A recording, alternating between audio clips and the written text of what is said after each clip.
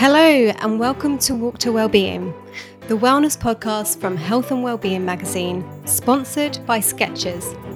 I'm Holly, the editor of Health and Wellbeing, and each episode you and I get to join someone as they go for a walk, eavesdropping on them as they talk about their own wellness journey. Each of our guests will answer the same questions, but the conversation, like their walk, might meander a bit as they go. After we leave them, I'll be joined by some of the magazine team to pick out the things from that walk that we want to put into action right away in our lives. Think about your answers to each question as you listen too. And if you'd like to record your very own Walk to Wellbeing, you can even download the question pack from healthwellbeing.com. We would love to hear it. Right now though, for our next episode, we're about to join the ever-inspiring Deborah James, aka Bowel Babe. Author, newspaper columnist, podcast presenter and Instagrammer as she steps out of her front door in southwest London in May 2021. It will come as no surprise to our listeners if you follow Deborah's work that she does touch upon some difficult topics, including living with cancer. So please do take care if this is an issue that affects you.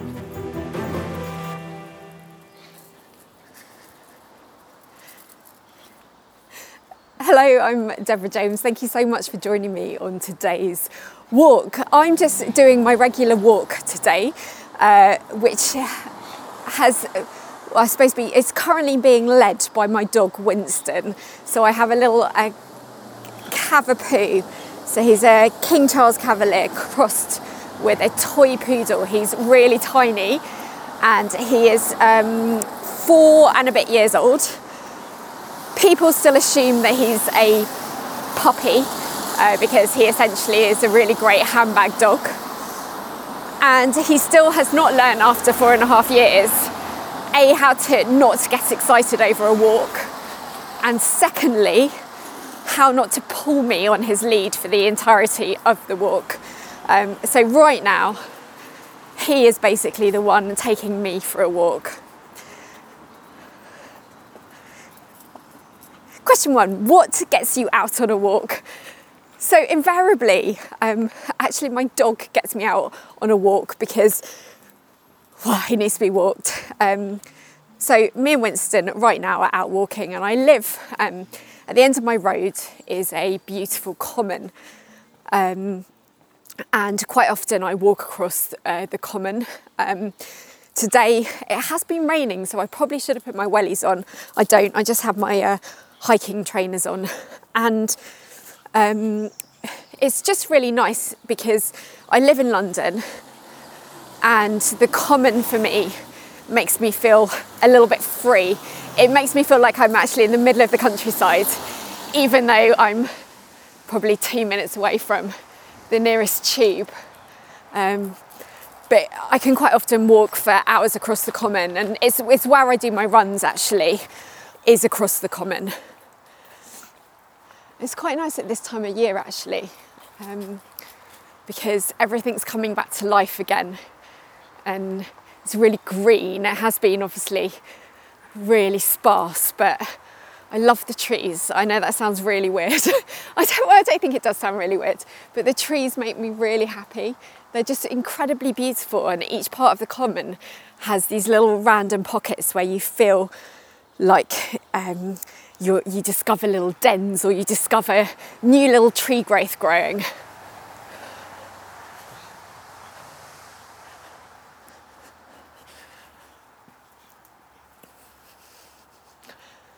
I'm more of a morning walking person actually. I find that whether it's a walk or a run, it's that morning, it gets me up. I'm not, don't get me wrong, I'm not a 6 o'clock in the morning kind of person. But I certainly prefer to start my day with some form of exercise, whatever that looks like. If the weather's really hideous, then quite often I might stay on the Peloton bike, but and he gets a quick walk a couple of times around the block or something. But today, essentially, the air is, I've got that like after rain smell at the moment across the common. Winnie. Oh, Winston, seriously. Having a dog is hilarious because my dog seems to be incredibly sociable. He says hi to everybody. I think he just wants to kiss everybody. He's the only one who hasn't missed people in lockdown because it's amazing how many times the dog got taken for walks by different members of our family on their hour exercise or whatever it is.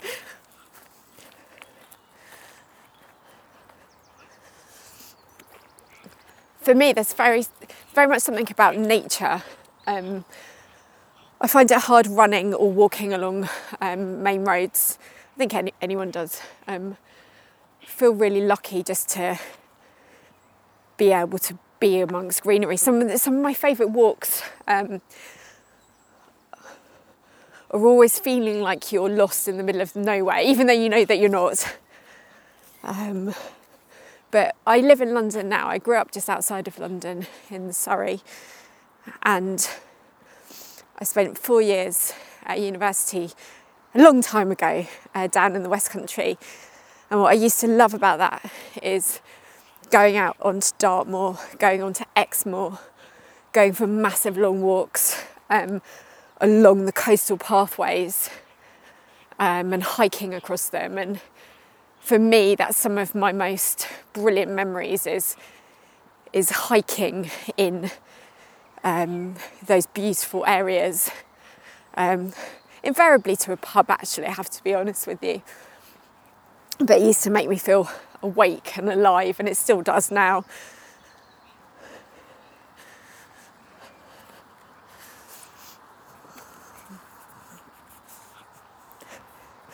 Where's my dream walk? Oh, this is a hard one, actually. I now have images of all the wonderful places that I've been running or walking in, and I'm trying to pick one of my favourites. So I have probably two of my favourite walks. And actually the most obvious one, which lots of people do, and I will either run or walk it, is just the river path. So it's the river, I call it the River Run, and it's essentially, I live down in southwest London, and I essentially run along the river, along the River Thames. And depending on how far I want to walk or run, I'll cross at either a particular bridge, whether that's Putney, Battersea, whatever bridge it might be, and then run back. And one of the best feelings is just kind of walking along or running along with that sun in your face, and especially on the weekend, and a kind of a hot spring or summer's day. And I love that feeling, actually. Just about to cross the road. I've just walked across one common. I'm just really quickly crossing the main road to get across the other common. So that's my kind of dream location, right on my doorstep. And it's probably my most common walk that I do. So it's just along the River Thames.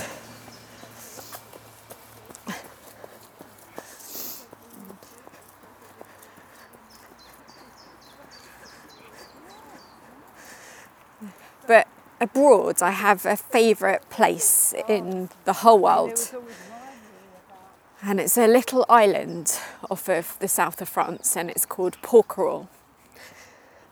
And it doesn't have that many people that live on it. But we go most years before COVID. And we went there for our honeymoon, and we've taken our kids there. It's me and my husband. And the thing that's so beautiful about the island is that it's a natural, it's a protected island. and there are no cars allowed on it. Well, the only motor vehicles are for maintenance, but in terms of general public, there's nothing. And it means that you can walk around the entire island, or run or cycle, and on it there's 12 different beaches and coves, and you can walk to all of them, and you can literally walk the island from sunrise to sunset. And for me, it always has been and always will be my dream place to go walking.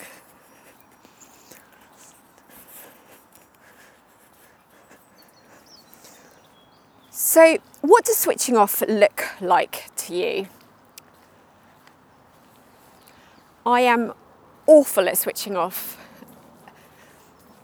By my own admission, even on this walk, in my head, I am conjuring up a mental to-do list of everything I need to go and achieve this afternoon. I feel like I never have nothing going on in my brain. I really wish I could get to that point sometimes. I run at 100 miles an hour, and I don't know what spurs that. I don't know whether that's because I live with cancer and I know that I live on a very fine tightrope.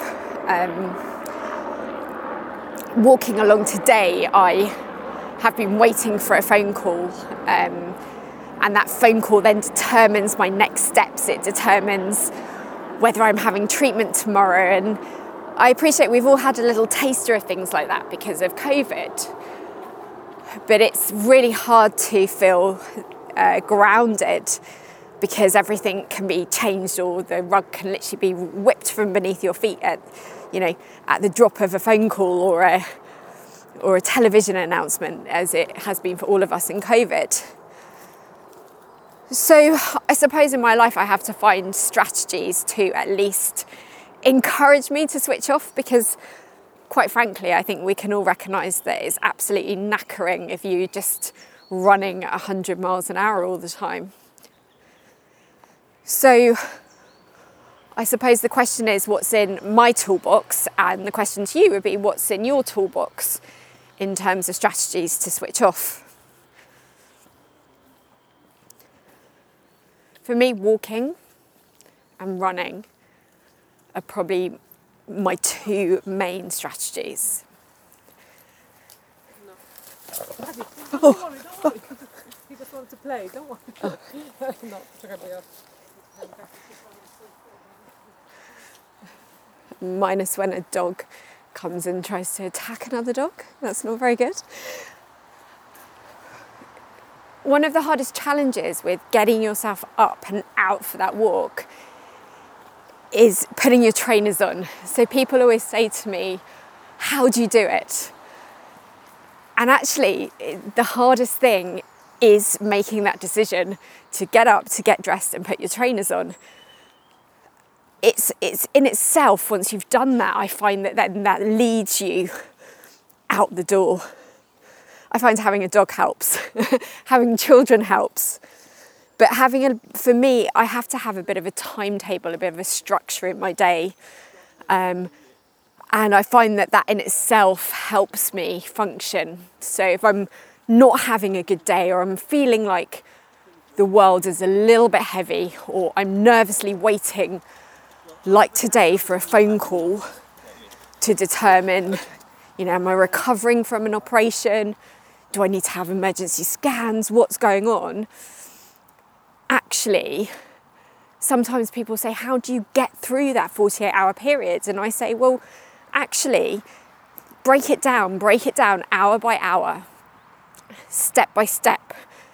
And before you know it, you've got through the hour because you've got your trainers on and you've gone for a walk.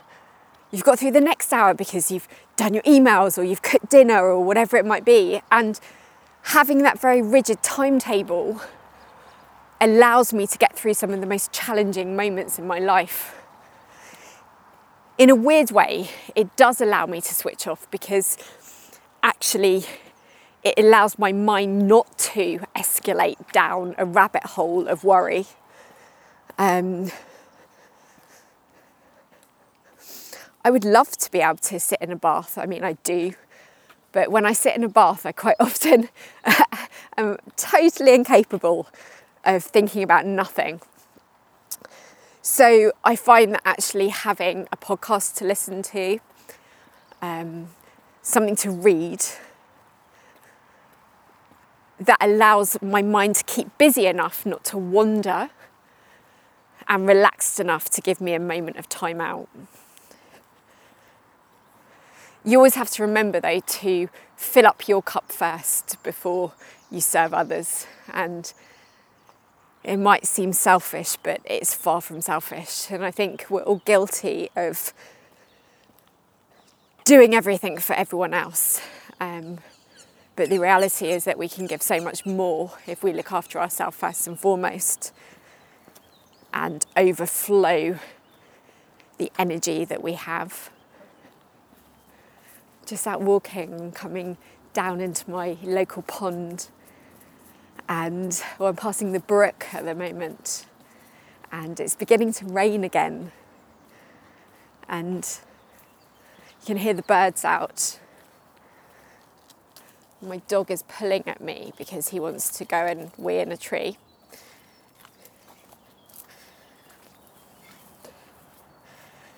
And he's now weeing in a bunch of stinging nettles, which he doesn't get is going to hurt him. Really? Come on, Winnie.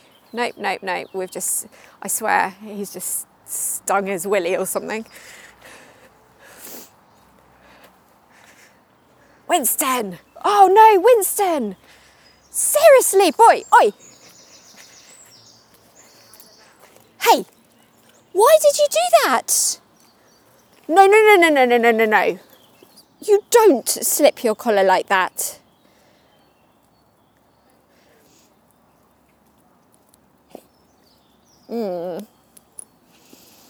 Yeah, you don't do that, mister. The one thing about walking here is, so in the middle of the common, he's fine to go off the lead. But when we come into the village and the pond nearby, which is where I'm about to take him to, he's not well trained off the lead, despite his 4.5 years of age, to not run into the road. And he has just slipped his collar in a tussle with me because he didn't want to go back on the lead. So cheeky. And he's now got his tail between his legs because he knows he's in trouble with me.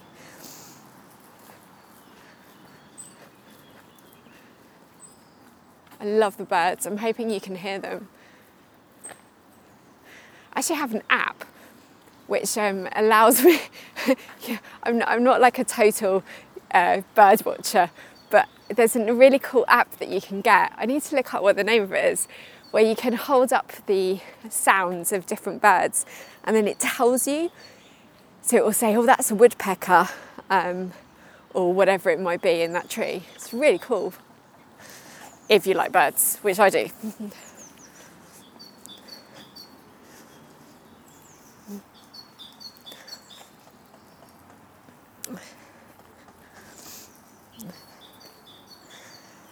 Who is really nailing their well-being in your life? Oh, great question. If I'm allowed to swear on the podcast, I use a phrase called wanky wellness, which I am not a fan of, which is the polar opposite to this question. Now, I can think of loads of people who sometimes some of the advice really grates on me for whatever reason, and I think it's because we have to remember that we are all human and we can't be these perfect robots who, perfects every aspect of their life. So gets this perfect diet and perfect exercise regime and perfect body, however we want to define that.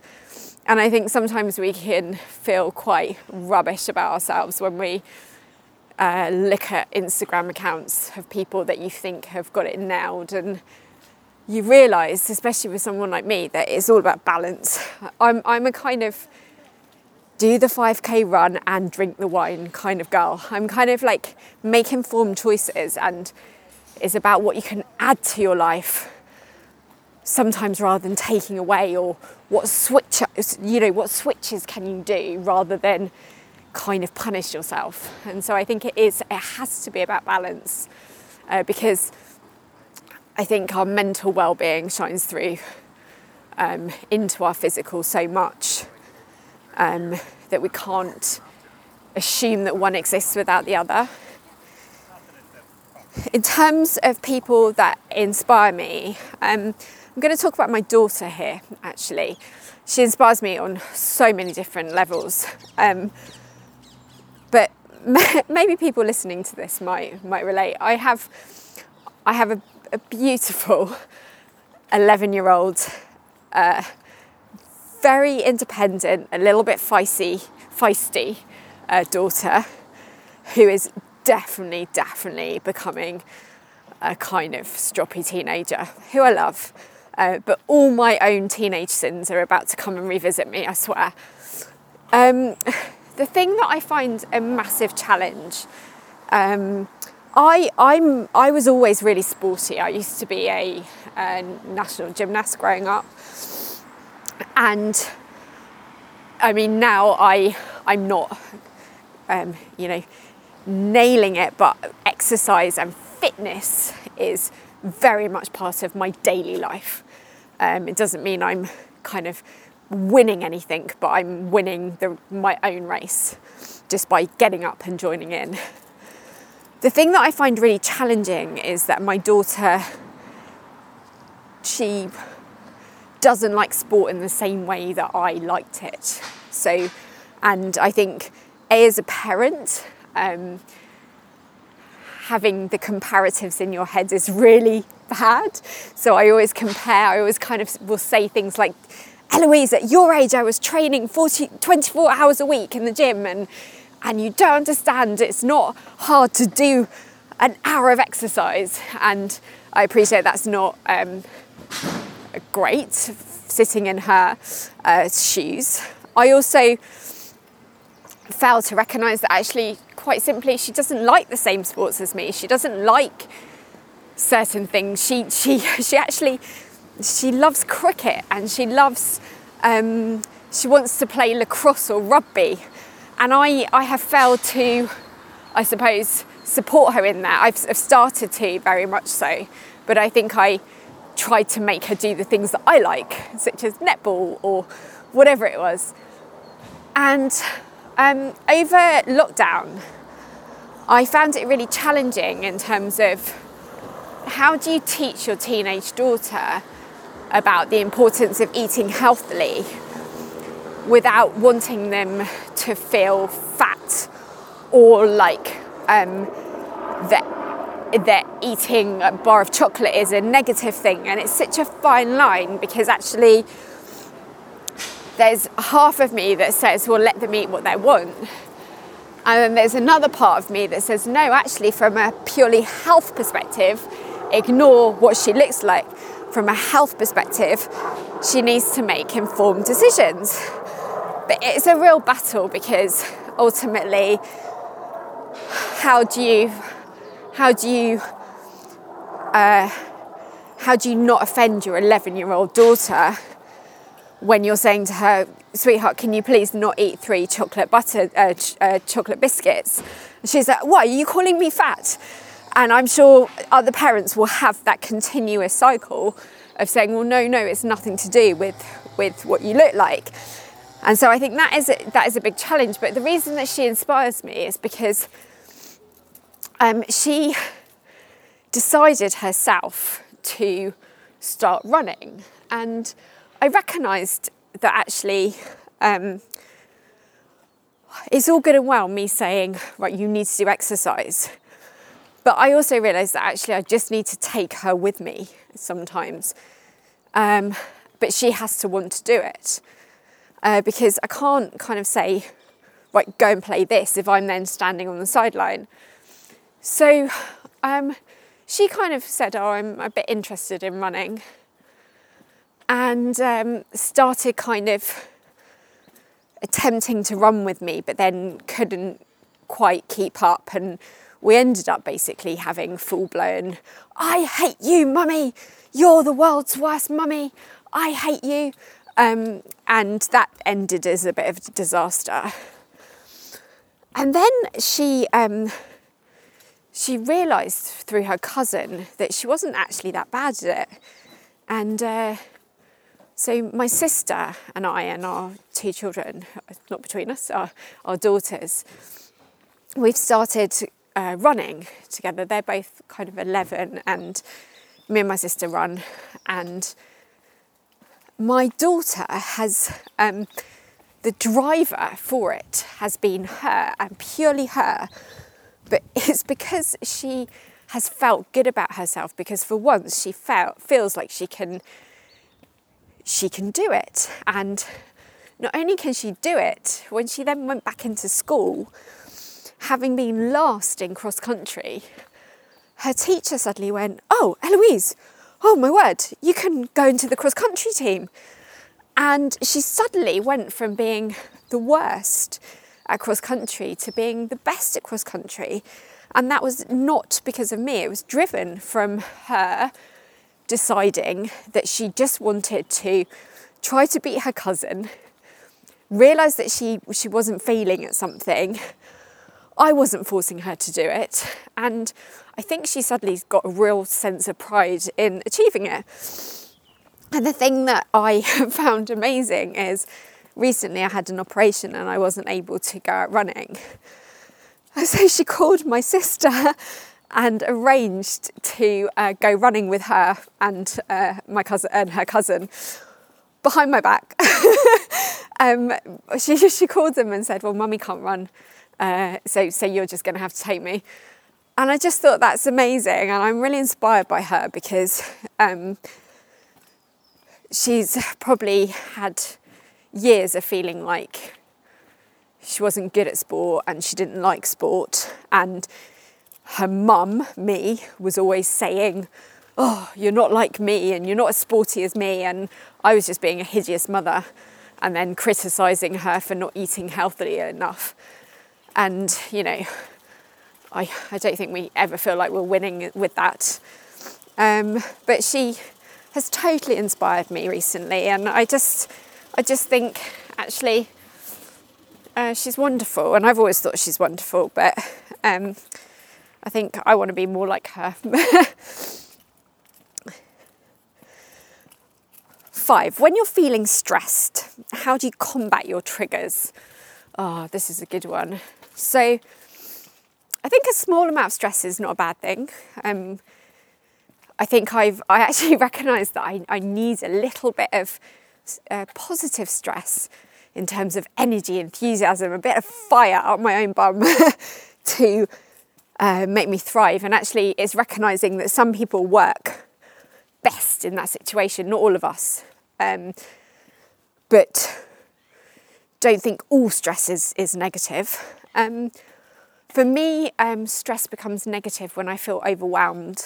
And it's normally when I have said yes to everything. I'm a bit of a yes person in that I am learning to say no more. For you have to ask yourself, do you say no enough to protect your own stress levels? And then the second thing is realising that you don't have to do everything yourself. My triggers are very much led by my own insecurities. I know, for example, I'm always late because I always believe that you can fit 3 meetings into a space where you could probably do 1. I'm always the person who is rubbish at the logistics. I'm great at ideas, but I'm kind of, right, now we just have to do the nitty-gritty. And over the years, I suppose, the older you get, the more you recognise those failings, and it doesn't mean you can't work on them.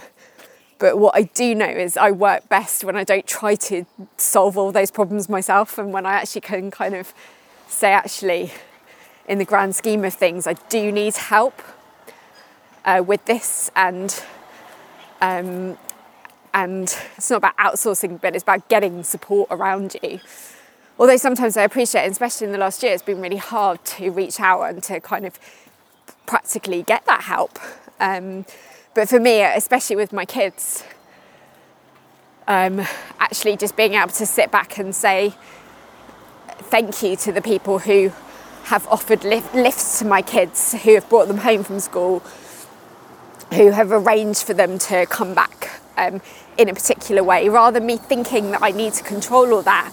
I'm just so grateful for those people for just doing it and helping me, because ultimately it then allows me to, in my situation, focus on treatment that day, for example. When I'm really stressed, I often talk to my husband about it, and he says that I get stressed about the tiny minutiae detail sometimes in things, and it's stuff that actually if I sit down and work through it logically, I can do it. But sometimes it takes another person to do it with me. So the way I suppose disband my stress is by breaking it down, but with another person. And if you can't do it with another person, then I am all about the lists. I have lists for everything. Because for me it's a strategy that really helps me. I have a list and I put things on my list every single day that I know I can achieve, because that de-stresses me.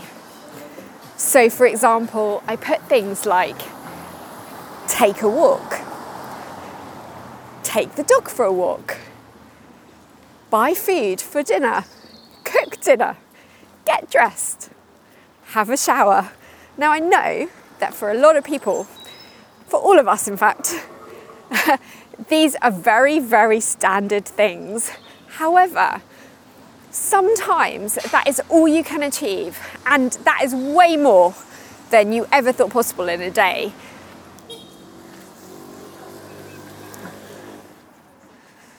For me, writing things on your list that you've already achieved and you've already done gives you that sense of actually not feeling as stressed. It gives you that sense of saying, actually, no, I have achieved things, even such as having a bath, which are really important, such as going for a walk, which is really important.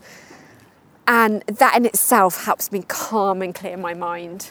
And then I break down my actual things by a kind of order of priority.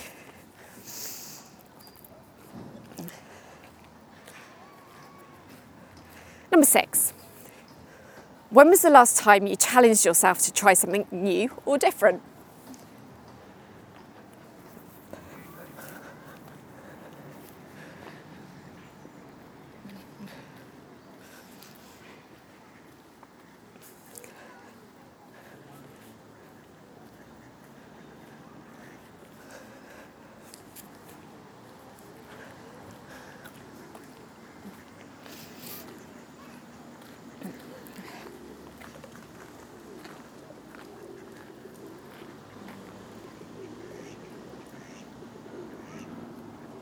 I'm just standing looking at the pond, and we have a family of swans that have lived on the pond for years, and they've just had some cygnets, and it's really funny because each day the cygnets kind of do something weird, or as a family they all go off and do something strange. The other day they were all heading into the estate agent opposite. Obviously they wanted a new home, and they literally brought the entire road to a standstill.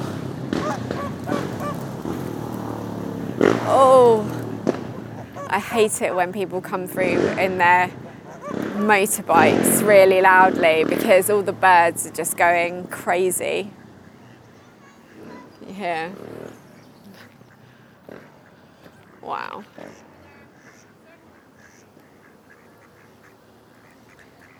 Oh, it's so beautiful. They've basically all just gone round.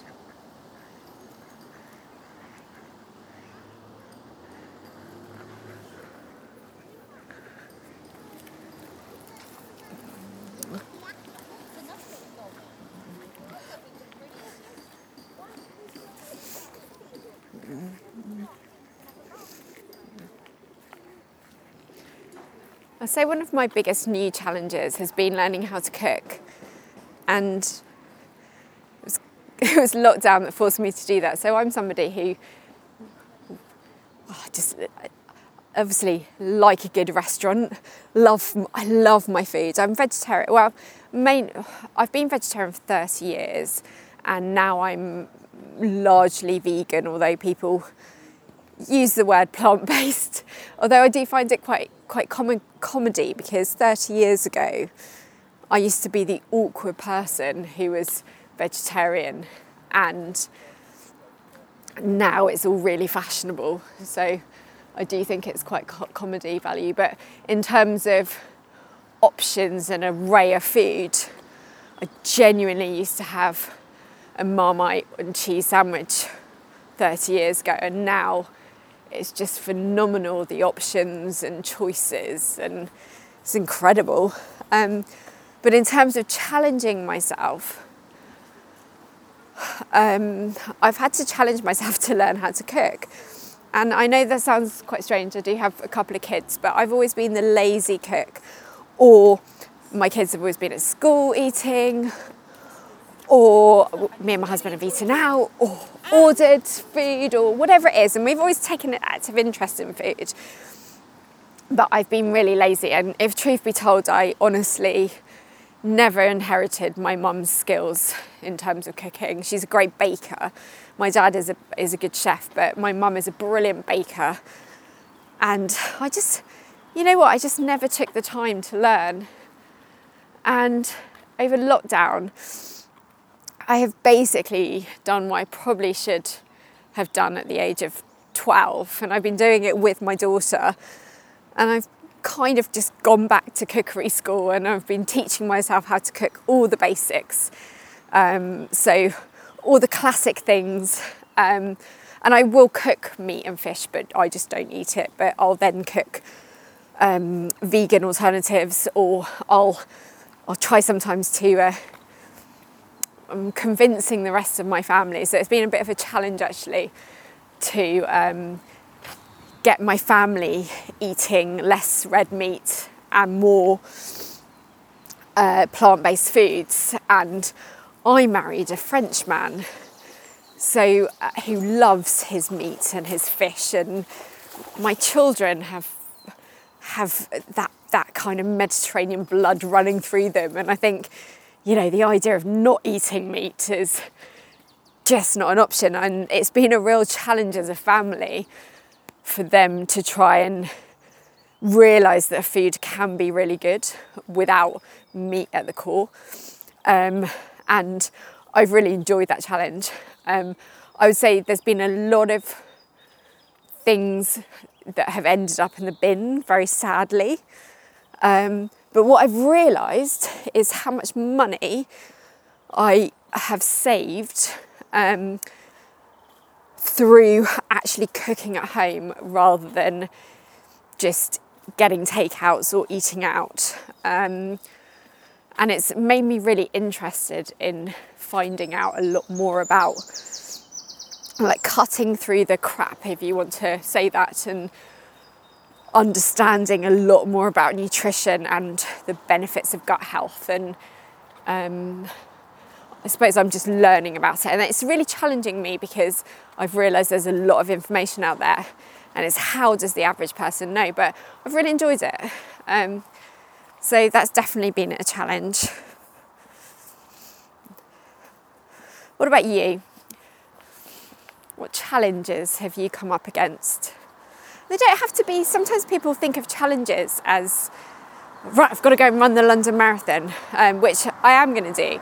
But for me, actually, sometimes it's a bigger challenge to look at the way that you live your life every single day, or the words that you say to people around you, or the way that you show your love to somebody. Actually, sometimes that can be a bigger challenge than saying to yourself, no, this is my goal and that's what I'm going to achieve. I'm not for a second saying that running the London Marathon is going to be easy, but actually it's more challenging changing a mindset around the food that we eat daily. What is it for you?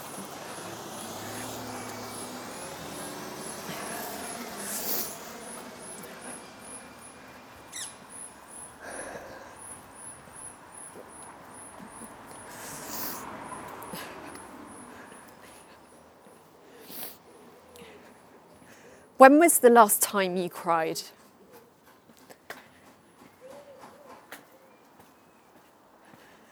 I've had quite an emotional couple of weeks, actually. I underwent a highly technical procedure for an inoperable tumour in the hope that it will die. And I think coming around from that operation, it was I actually don't have any scars to show for it. It was a minimally invasive operation. And I got very emotionally scared going into it, because whilst I knew I wasn't going to come out with lots of big scars over me, I knew that technically it's probably one of the most riskiest operations that I've had, in that if everything went according to plan, it would be fine. And that is, I've just seen a beautiful robin. Oh, hello. Oh, hi.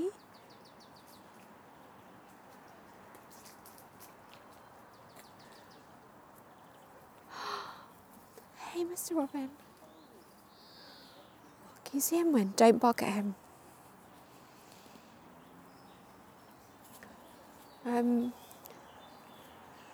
But yeah, thank God everything did go according to plan. But we don't know whether it's worked on the actual tumour. But going into the operation, it uses lots of electrical currents, and there's loads of different kind of highly technical medical things that people have trained a very, very long time to do.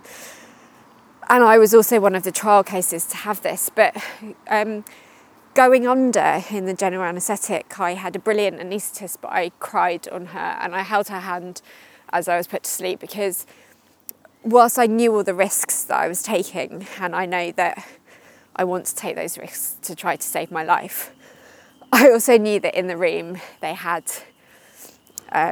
lots of people on standby just in case things didn't quite go according to plan. So obviously when you use things like electrical currents, you have to be ready to make sure the heart's working again if things don't go quite according to plan. I almost don't even want to overthink it, because our minds can go into a very dark place, and I have to weigh up all these risks in terms of what that might mean. And you always go into these things knowing that you trust the team around you, but you always have the what if. It's the what if scenario.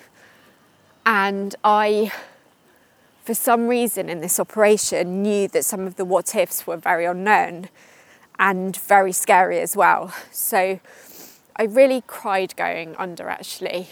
And then funny enough, like 24 hours later, because in at least the operation, it had gone, there was no acute emergencies. It meant that I had bounced back. I had no scars, I had no drains. And 24 hours later, I genuinely was so happy to be alive. I cannot describe that feeling. It was the feeling of, I didn't die on the operating theatre, and I apologise for sounding so morbid. But I genuinely felt so happy, because whether it had worked or not, I knew that I got through it. And I was in my hospital bed and I stood up and I think I still had quite a lot of drugs in my system from the general anaesthetic, and I was dancing, and I've never ever had that as a feeling, but I just was so happy to be alive, and I was crying, but I was crying tears of joy. I mean, I was literally over the moon. So it's amazing how you can have that those both polar opposite ends of the spectrum in terms of emotion, both within the same 24 hours.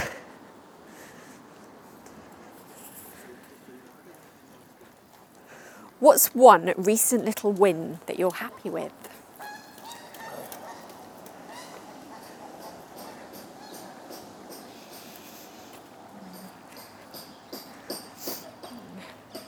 Now I'm just walking down into the other end of my village now, so the sounds probably change when I'm hoping you can hear the sounds change very much when I'm back in the bustle of it, and I've got the road. It's not a big main road, but it's a busier road along my side now, and you hear the birds kind of at the ponds but in a distance now, and I'm walking. In a moment I'm going to be walking past some of my local shops and where I get my fruit and veg from and all my other things, but we're coming up to the road that I'm about to cross, so it's going to be a little bit noisy now.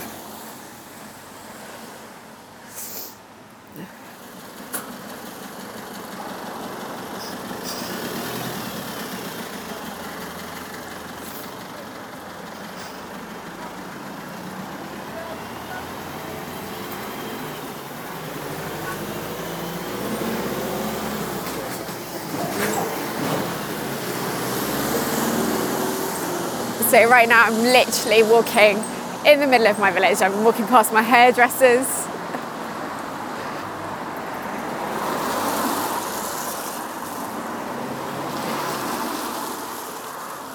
Got my local pharmacy on the corner, cafe. They serve really nice sandwiches in there. Got a local nail salon.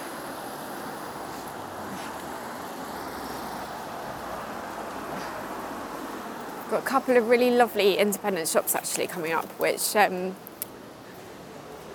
funny enough, they all actually opened during COVID, but they sell just like some really interesting clothes.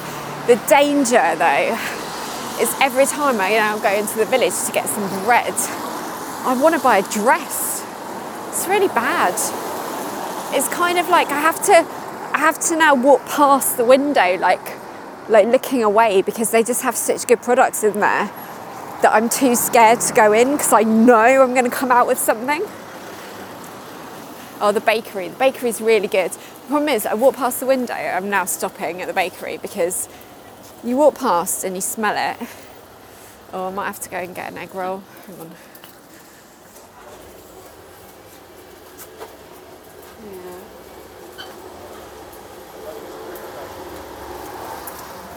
Have you got any round egg mayo rolls left? Can you make me one with salad? Yeah, just an egg salad. Yeah. Egg salad, yeah, thanks.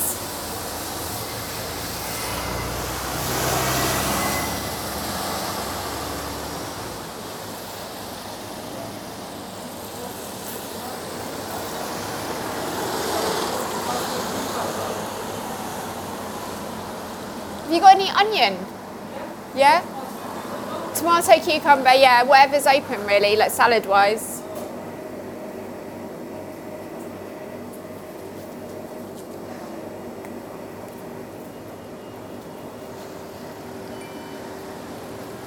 Cheers, thanks, have a good day, bye. Sorry, I just had to go and get my lunch from the bakery. They just do really good rolls in there. And my weakness is their egg mayo sandwiches. Well, no, egg mayo crusty rolls. You know, sometimes when you just want like, a bit of a good crusty roll for lunch, and they're only like a couple of quid. They're really nice. Yeah, so eggs are my, being vegetarian, eggs and cheese are my one problem in terms of the veganism thing. and I mainly try more to cut down on them. And I did January where I was totally plant-based, and then interestingly enough, I found some really good alternatives like the vegan mayo. I found certain like butters and things like that, and I don't drink. I now just drink oat milk. So I found like some really good switches. I'm yet to find a good substitute for eggs and cheese. Oh my word. So now I basically cut back on my cheese, but I have it. When I have it like good, proper, brilliant British and French cheese board. Like I love a good like cheese off. But like it's almost like I do that as a special treat rather than like continuously. So I think that's cool. But the egg mayo sandwiches are really good. I'm sorry that I had to stop and do that in the middle of our walk. But I'm just taking you on my average daily walk, which is essentially, I like going into my village. So I go across the common and then come round into my village. And the reason I just really like it is because I can see life. And it is lunchtime. If it was lunchtime on a weekend, on a Saturday, I would take you into my local pub. Everybody's actually out. It's stopped raining and there's a few people who are along the riverfront right now having a very cheeky lunchtime little drink. And we've actually now walked all the way through the village, and I'm actually now walking, just about to cross over the road.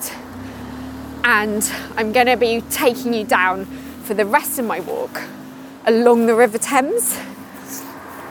And I can then kind of do a back loop back to my house.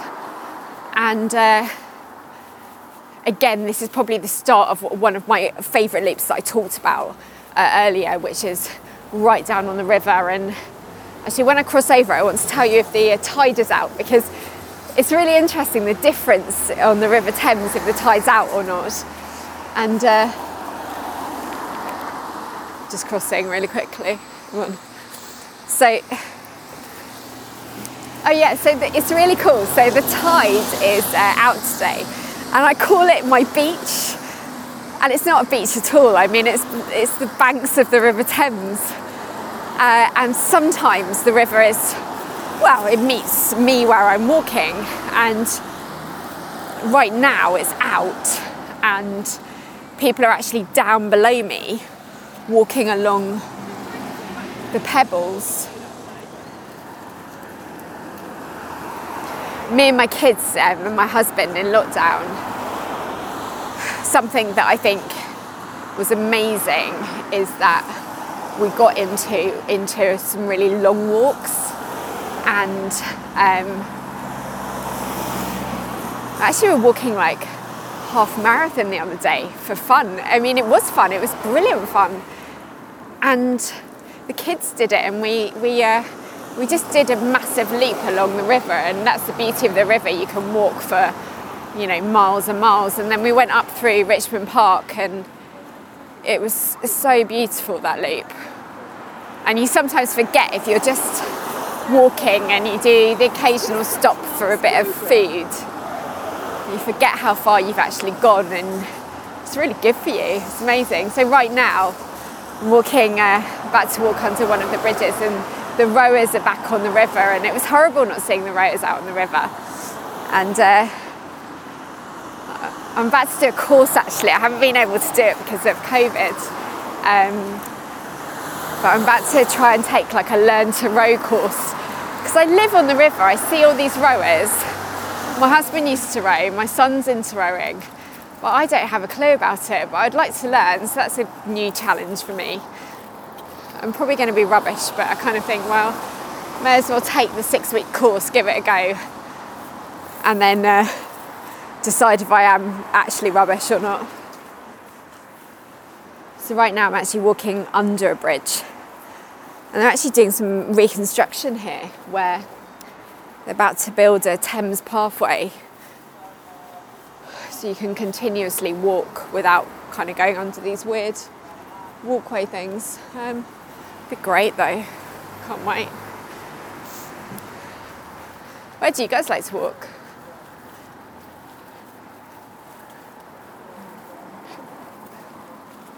I can hear the rowers out on the river. You can hear the instructors.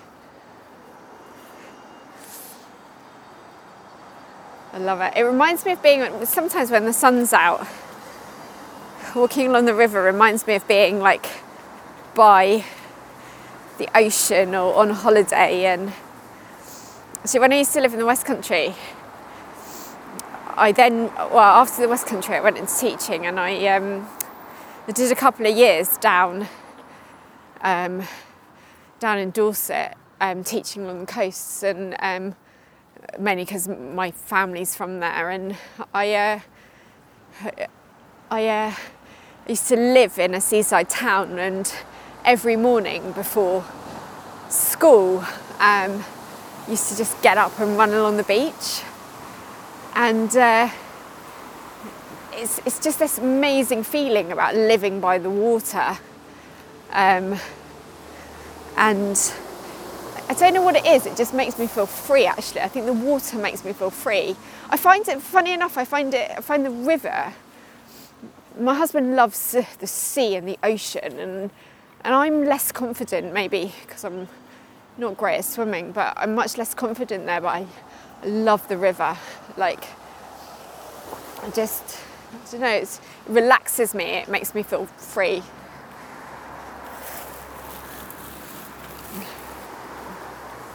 Sometimes when I'm in not a good place, or I don't know, I've just had bad news, or good news actually, it works both ways.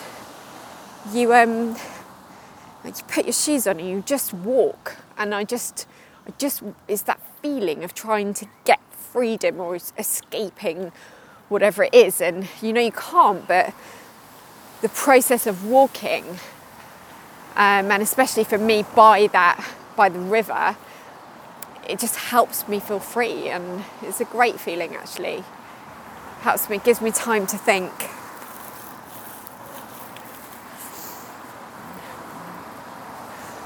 What's one recent little win you're happy with?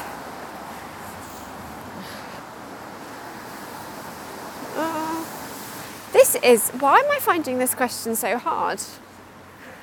I think I'm trying to work out what are the things I'm happy with. Honestly, like, I just got a phone call to say that my liver function was slightly improving. That is a good win for me. Like, that sounds very basic, but it is. It's an incredible win for me. It's just, I think sadly, that kind of stuff takes up quite a lot of my thinking at the moment. And actually, I am monitored really carefully to see how well my body is improving. And yeah, I know actually that phone call to say it's okay to have treatment on a couple of days later, that my liver function has actually improved, is a positive phone call. Because I know that when they're worried about things, I get taken straight in. So it's actually, it's a good win for me. But on a more practical level that's not cancer focused, because sometimes my mind can be so filled with cancer. Oh, that looks like a new shop. Flower Power, flower fashion, vintage. Oh, that looks nice. Oh. God, I'm so easily distracted by things.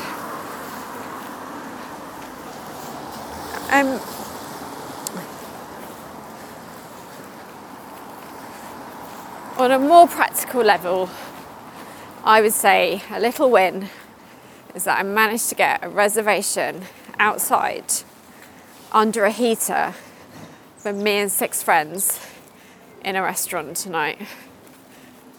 And quite excited by that, actually, to be honest. And that's because in the area that I live in, everybody seems way more organised than me. And so they got their reservations in ages ago. So I'm quite excited that I got a reservation. I think I got a cancellation actually, to be honest. And because my liver function's improved, I can probably have a glass of wine for like the first time in weeks and weeks and weeks.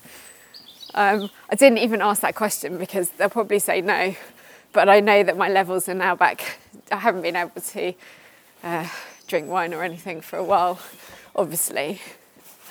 And I could probably have a small glass tonight. Woohoo! Maybe I'll have some champagne, in fact. I'll just have one and then hope that my oncologist doesn't listen to this. But yeah, that's a small win actually.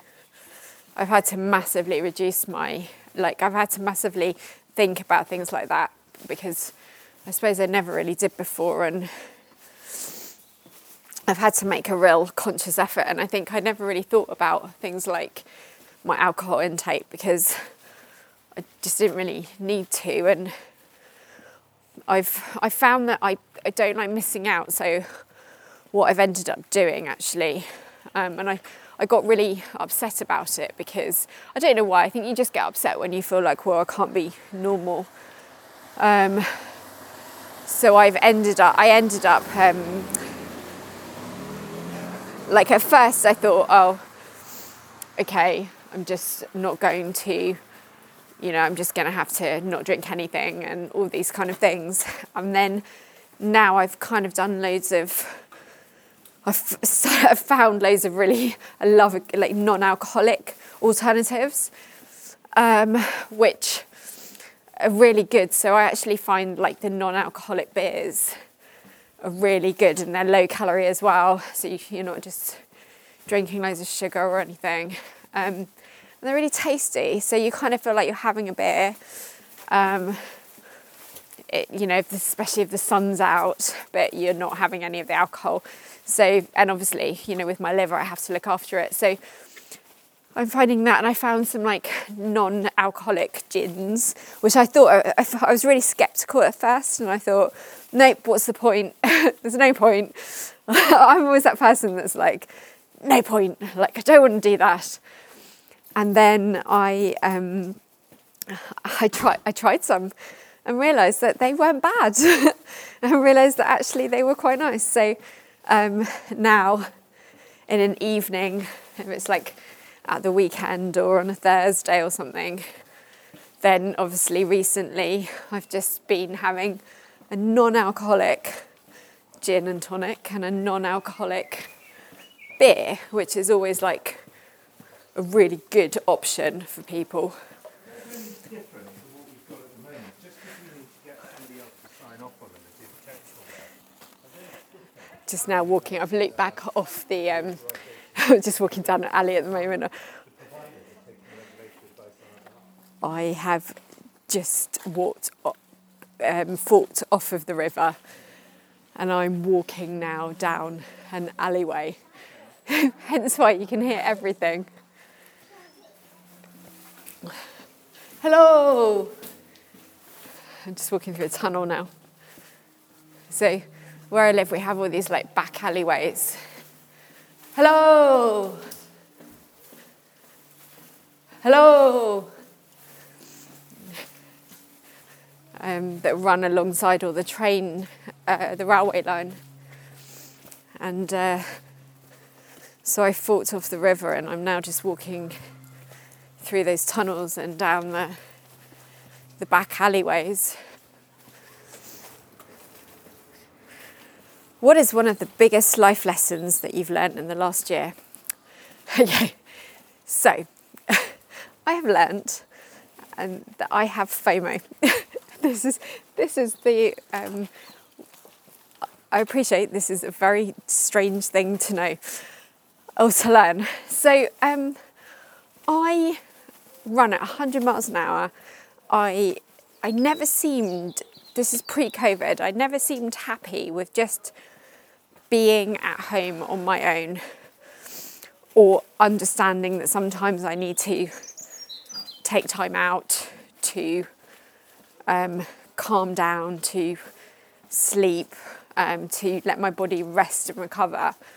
And I always feel like I have to push and push and push and push and push. And I never understood what drove it. And some of it was, or is still, that fear of, life is short. And I think that's a positive thing because that's what gets me up every day. But I've also realised that I always wanted to be at every single party. And with COVID, there wasn't any parties. There wasn't anything to miss out on. Everybody was in the same position. And I realised everything I need, not everything I need. I mean, I love my friends and I missed my family massively. But I've realised for the first time ever that I was also happy at home.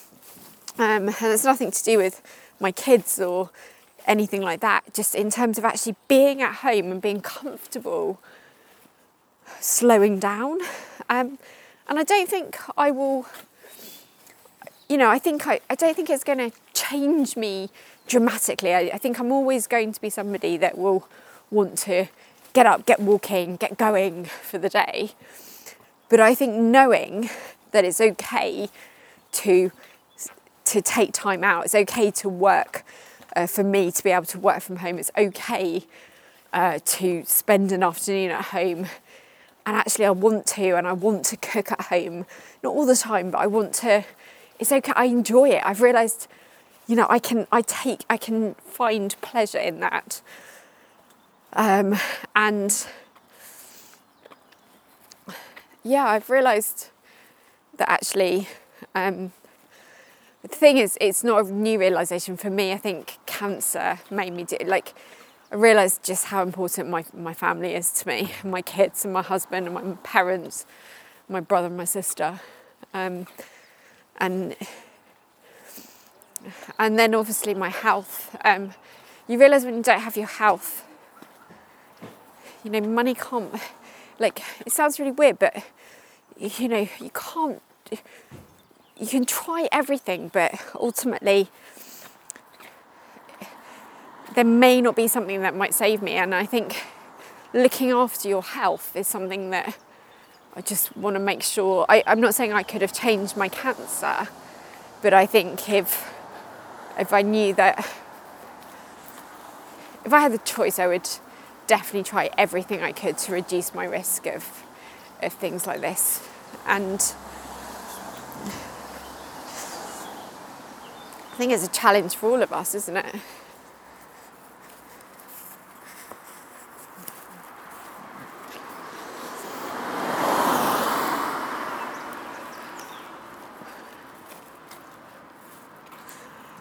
Being healthy, so complete the following sentences.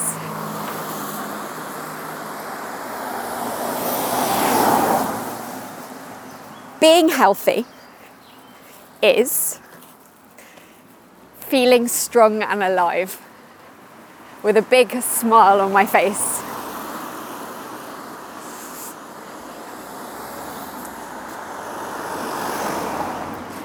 For me, feeling healthy is just this, it's a feeling of glowing. And it's really hard to describe what feeling alive is like unless you know what it's like to potentially have it whipped from beneath your feet. And it's the polar opposite. It's the polar opposite to staring death in the face and feeling so grateful that you are in fact alive.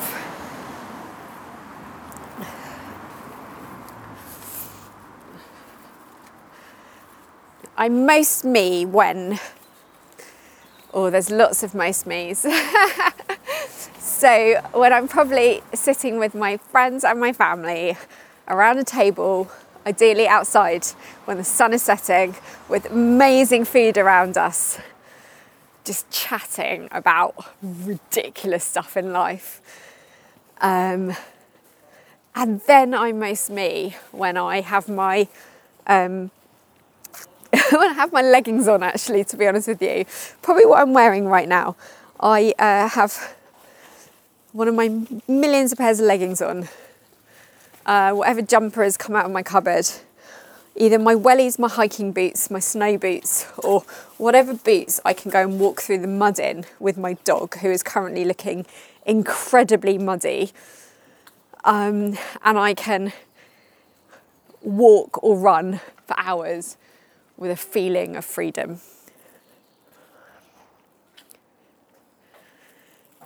The best thing about my walk today has been that I think I've walked for quite a long time, and thank you if you're still with me.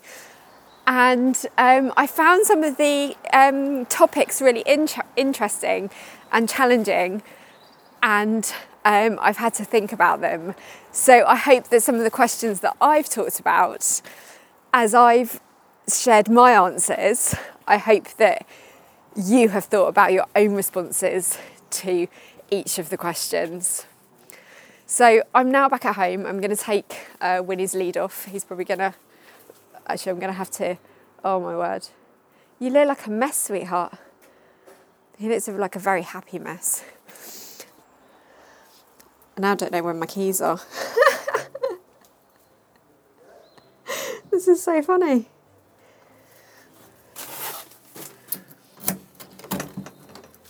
No. Please do not run on the sofa. Oh, you're going to have to go straight in the bath. You are so muddy. Oh my word, why does anybody have dogs? Why? I'm joking, you are beautiful, sweetheart, but seriously, are you actually kidding me? Oh, how cheeky was little Winston on that walk. It sounded like he wanted his time to shine on this podcast. I'm also glad that I'm not the only one that stops mid-walk to appreciate the arrival of a robin. But I'm so keen to dig into Deborah's answers with Rachel and Daniela from the Health and Wellbeing team. But before we get to that, let's take a minute to hear from our sponsor, Skechers. Walk to Wellbeing is proudly sponsored by Skechers. Put a spring in your step with Skechers' range of comfort-boosting shoes featuring the very latest walking technology. The new lightweight, high-flex Arch Fit range is designed to take great care of your feet, wherever your walk to wellbeing may take you. Over 20 years of data was used to create the amazing Arch Fit cushioning insole, which is removable too, and provides complete foot and arch support for all-day comfort. Shop the ranges online at skechers.co.uk. That's skechers.co.uk. where you'll find thousands of shoes, boots and trainers to bring you and your family style and support with every step.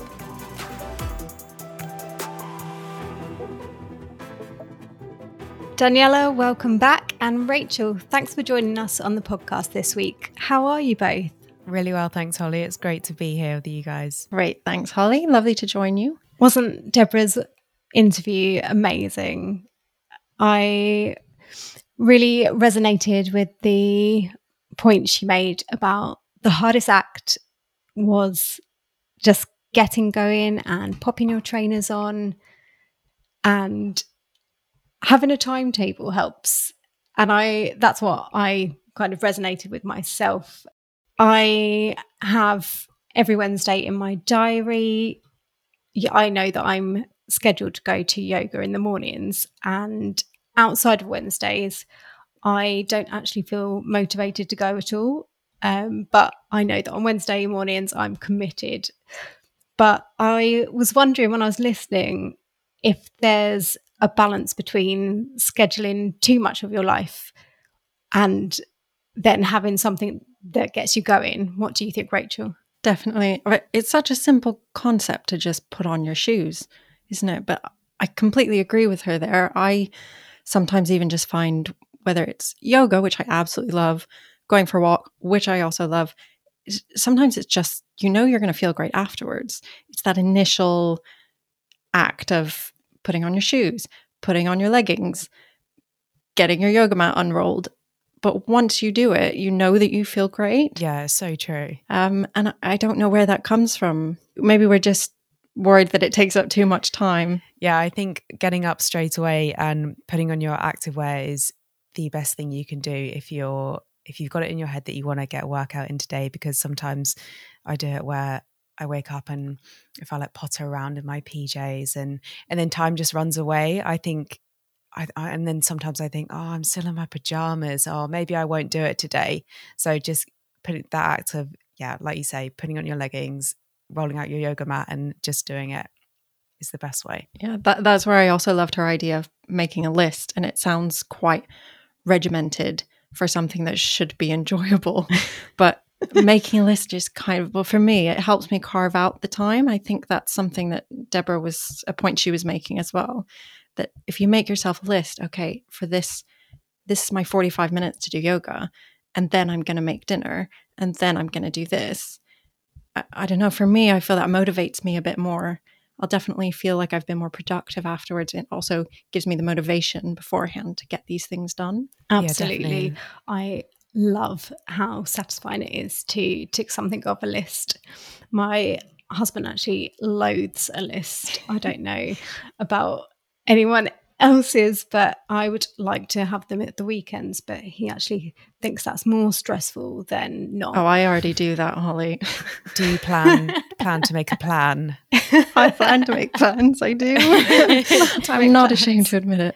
No, I think we're all lovers of lists. And I think you've said this to me before, Holly, like if you kind of come to the end of the day at 5 o'clock and you feel as though you haven't had like the most productive day, just write down, it doesn't have to be anything big, like maybe 2 or 3 things that you've managed to tick off. And like Deborah said, being able to add stuff to your list that you've already done just gives you that little boost and shows that not every day you have to conquer the world or like overcome a huge challenge. Those little wins are really, really important, I think, for well-being. It shows how much we fit in as well. Yeah, for sure.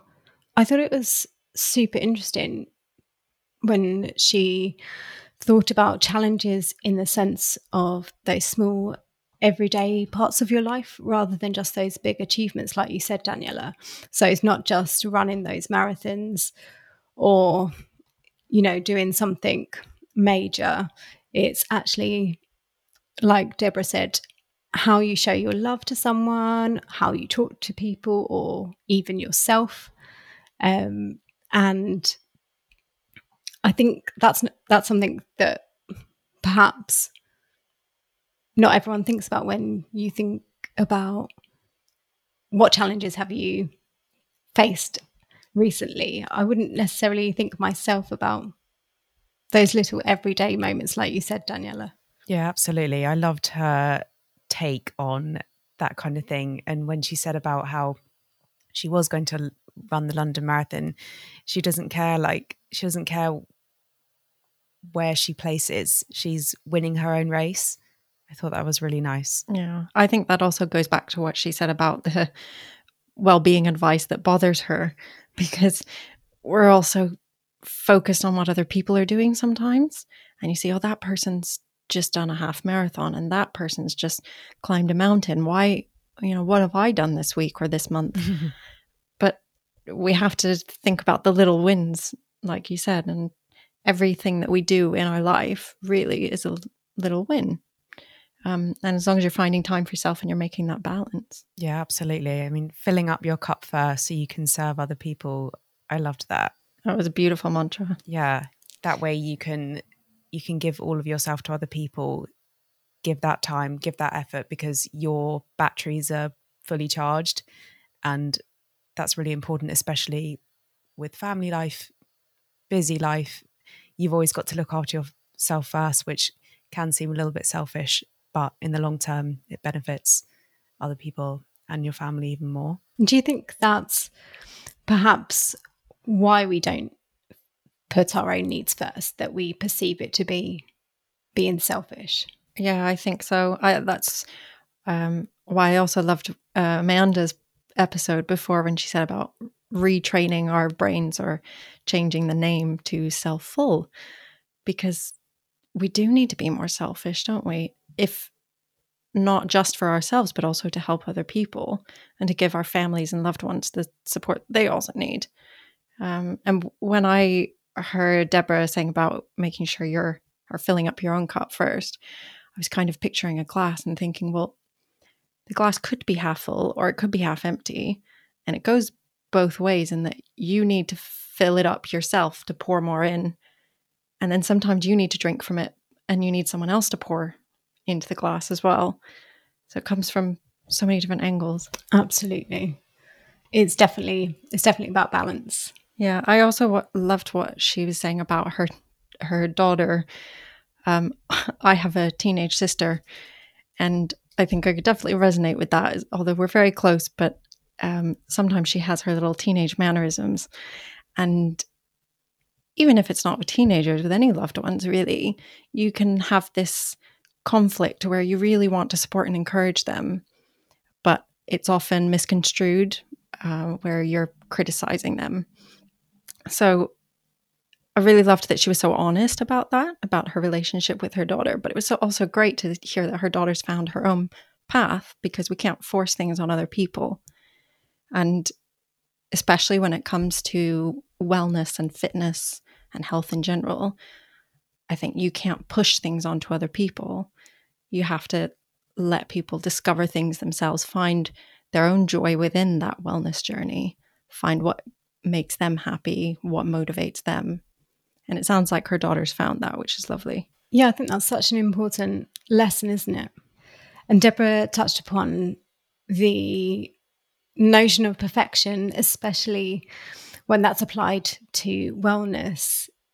And even when you're eating well, exercising regularly, taking up meditation, you might still feel crappy at the end of the day, but that might really, really rock you. But that's because, as Deborah says, it's about finding balance and not comparing yourself to others. And I think, like you mentioned, Rachel, her daughter's managed to carve out her own path and not just do what Deborah might have done when she was that age. Yes. And I think the idea that you don't have to do everything yourself is something that it's taken me a while to learn, for sure. Being the person that says yes to a lot of things, and sometimes you have to learn to say no, whether it's because you just need some quiet time or you just don't fancy it. And being able to step back and ask for help as well, which is one of the most difficult things. Even if it's asking for help from someone that you love dearly, it can be really challenging, but it's so important for our well-being. Yeah, you don't have to solve everything on your own. Why do you think people find it so hard to reach out and ask for help? I don't know. Do we think of it as a sign of weakness, I think? Or maybe we think that whoever we're asking has their own things that they have to do, or they have their own problems. So why do I need to bother them with my problems? Yeah, I think we're always doing that, aren't we? We're always saying, "Oh, I'm so sorry to bother you, but would you mind just ever so kindly?" Or, "I'm really sorry to do this, but could you just..." And I think it goes back to kind of like the conversation that Deborah was having with her daughter. You know, we've spoken about this before in the mag, like decoding your conversations, what they actually mean. Like you said, Rachel, you've got their best interests at heart, but it can sometimes be a little bit misconstrued. And, you know, from Deborah's point of view, it really wasn't an aesthetic thing at all for her daughter. It was more about, you know, fueling your body correctly and, you know, not having a massive sugar crash after 3 chocolate bars. Some things we have to learn through experience, though. Definitely. We actually have a body confidence special in the June issue of Health and Wellbeing, which is on sale now. And we focus on what your body has done for you today. So your body is so powerful, beautiful, and incredibly clever. It's kept you alive all day. It's, you know, taken you on your walk if you've been on one, or like Rachel and I might have done a yoga session, whatever it's taken you through today. It's so much more than just what you look like. It's so true. And I think we really take that for granted sometimes. And having Deborah talk about living with cancer so open and honestly was such a grounding experience and really put things into perspective. I think, especially over this last year, you know, of course, it's been incredibly hard for everybody, but at the same time, staying at home, staying safe, it's not a hardship.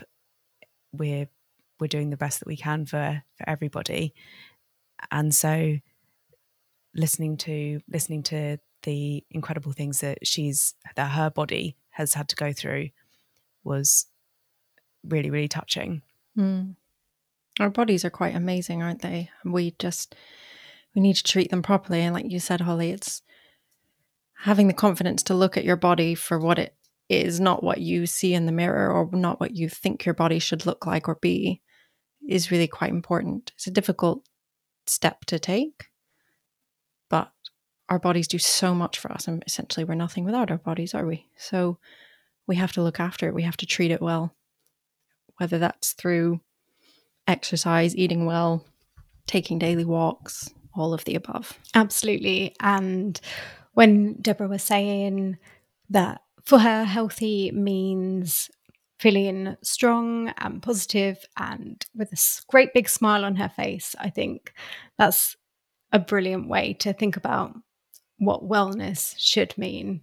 And I'll be thinking about ending today with a big smile on my face and feeling well in that sense. But I also loved how she was talking about her vegetarian diet, and I know that both of you follow a vegan diet.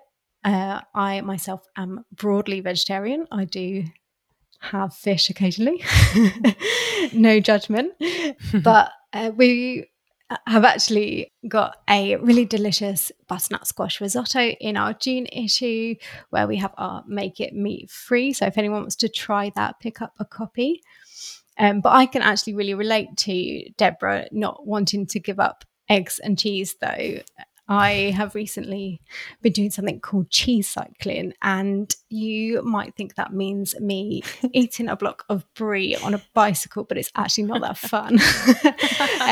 It's actually eating it at certain times during your menstrual cycle, which means only having it in the first week. But I can tell you that my skin has looked amazing ever since. But I was wondering if there's anything you have had to adjust with your diets, or if there's anything that you found really worked for you. I love that. There, you're dipping into the non-dairy side of things, aren't you, Holly? I love how you give us weekly updates as well sometimes on how it's going, and being able to cram all the cheese that you want in 1 week sounds pretty ideal. I mean, I'm not sure that that's the healthiest way, but it's about balance, right? I did have to chuckle when she was saying about being vegetarian, and back in those days there weren't that many options on the menu. I completely relate to that, having been vegetarian for so long before I even went vegan, and now it's a big trend where everything is plant-based and vegan.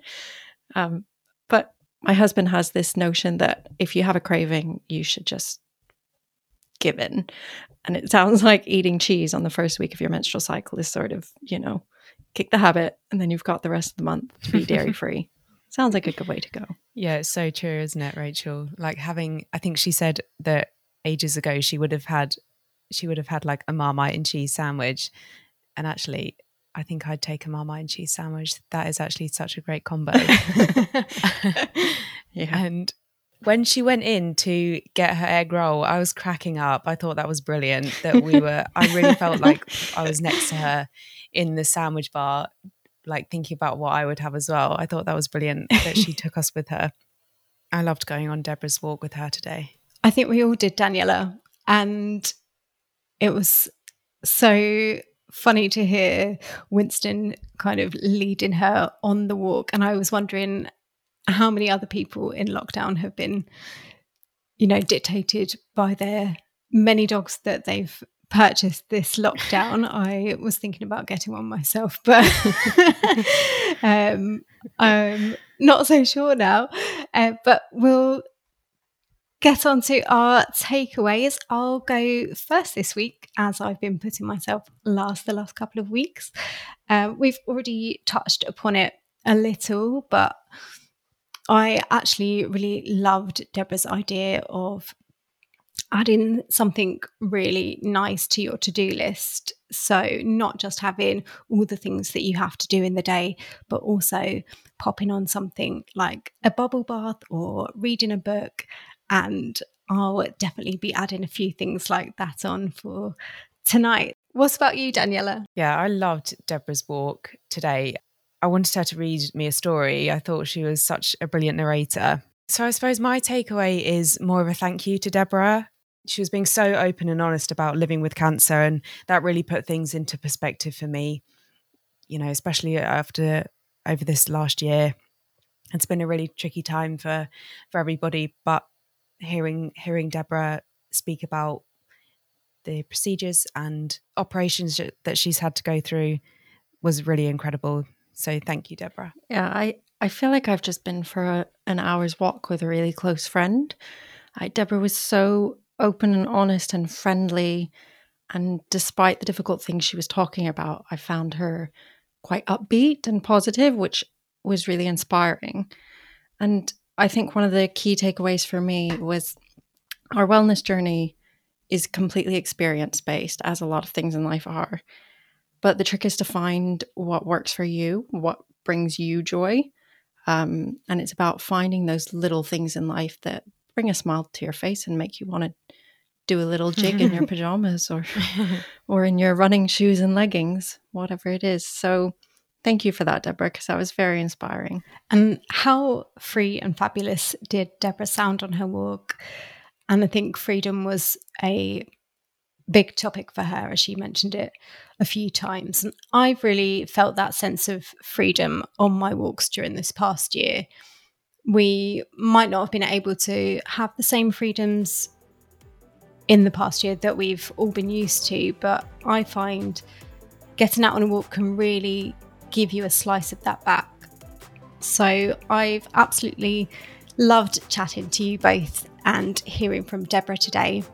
So a huge thanks from me to you, Rachel and Daniela, and of course to our hugely inspiring guest on this podcast, Deborah James. Most important of all though, thanks so much to you for listening. We've got loads more fantastic, fascinating guests coming up, and we can't wait to share their wellness journey with you. And so until next time, from me and the whole of the Health and Wellbeing team, stay well and see you soon.